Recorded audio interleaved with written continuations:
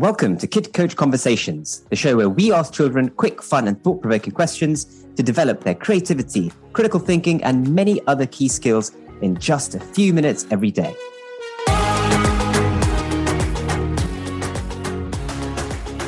Hi, my name's Kevin, founder of Kid Coach and dad of 2 kids.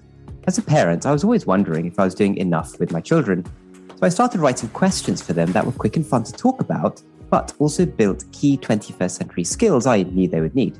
When I shared the questions with other parents, they loved how it launched more meaningful conversations at home, and the Kid Coach app was born. Turns out that this approach is perfect for parents of 6 to 12-year-olds who want to be more hands-on in their children's development, and for those seeking conversations to get their kids talking and thinking, but who only have 5 minutes a day to do so. So if that's you, then stay tuned, because you're about to hear exactly how it works. In these episodes, my team and I will be asking lots of different children questions straight from the Kid Coach app, and you'll see how we can build the skills that matter the most simply through conversation. This week we spoke with a Neri, aged 10, about what makes someone persuasive and how we can persuade people.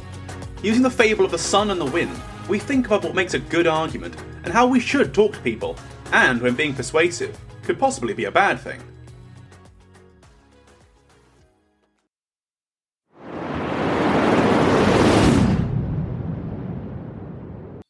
So, I want to share with you a story. A man was walking and the wind challenged the sun to see who could make the man take his coat off. The wind tried very hard to blow the coat off him, but he just wrapped the coat around him tighter. The wind pushed and shoved and blew as hard as it could. The man just kind of gripped the coat tighter around him. And the sun came out and just made it warm, and the man took off the jacket. So I want to ask you the question then, what do you think is persuasiveness and what persuades people? Like, if you try and force something on somebody, they will probably not listen to you. Like, if you're persuading me and forcing me to do something, I would probably just try and prove you wrong. And so then I think the best way to persuade somebody is to convince them that what you're saying is right and what you want to convey to them has a lot of good things in it. Or they would benefit from it. So for me, persuading is to make somebody listen to you, but also not force it upon them, because then it just won't work. So maybe just try to nicely convince it to them. That makes sense. I want to try and ask you what you think the parallels are. So the wind's approach, the blowing in force, what would you imagine that to be in, say, a situation where you're trying to get someone to buy something from you? What would the approach there be? Look, I have this product. You have to buy it. It is great. It is amazing. Take it. And how would the sun be talking? Hi, I'm going to offer you this great product. It can avoid you. It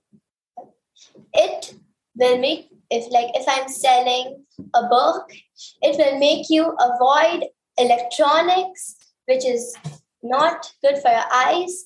And this book, it is of the genre that is amazing. So you should try it. I will also offer you a discount on this book.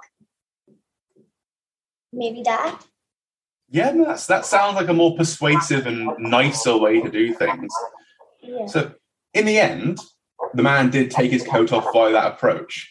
What do you think is so good about taking the sun's approach there?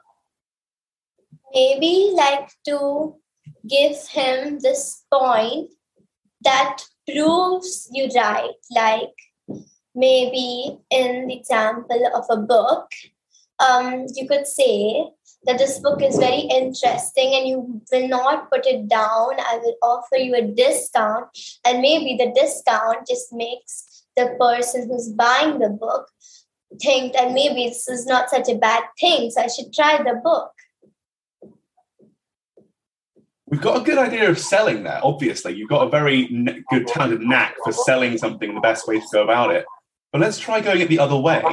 what if you really want something from me? Like if I have something and you really want me to give it to you, what is the best approach to go via there? And how would you go about it? Maybe like if you really like it, I would tell you that maybe you're addicted to it. So you should try leaving it for some days to me.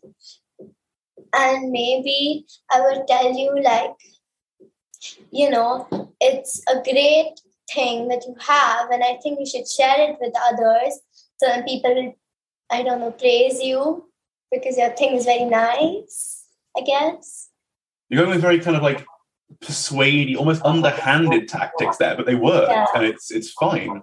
Is it okay to persuade someone like that, to kind of use almost like underhanded, subtle, sneaky tactics like that? Maybe if it's not bad for them, like if you're taking tons of money from them, this is probably just very mean. So maybe like if it's for a small thing, like a piece of chocolate or a book, I would do it. I do it. It does sound like, I think if it's big sums of money or something, that sounds like a scam, doesn't it? Yeah. Is scamming the same as persuading? No, because persuading is just you trying to make the person give you something, and scamming is just doing something that's not, right. Like you steal something from people. It's against the law, so no, it's not. But you can. Is it okay to use your words to make someone do something they didn't think they wanted to do? Yeah, maybe. Like if I don't, go to swim because I'm scared of the water, you can tell me that you can stand in the water, your feet will reach the ground. I will give you all the safety materials. I will give you a life jacket so you can try. So maybe it is. I was going to use an example of maybe going on a roller coaster, but you already used a pretty good example there already. Yeah. Huh. Yeah, honestly, this question was meant to be really long, but you have some really solid answers there with really good convictions. I think that's all I really need to ask you on that question. Very well done. Thank you. So there you have it. What a great conversation that was, filled with some fantastic coaching moments. I found that regular conversations like this can make a big difference in equipping our kids with the softer skills they need to thrive in tomorrow's world. As you've seen, it doesn't have to take more than 5 or 10 minutes. And when you're doing this at home as a parent, it can be squeezed in anywhere that you have a moment. During the school pickup, over dinner, at bedtime, etc.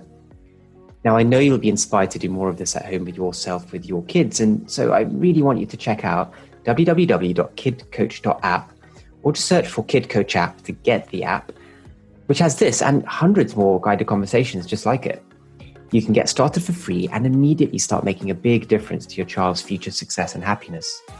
I really, really believe that these softer skills are what the next generation will need to thrive. I'm super keen to support you, parents, in developing this through conversation at home.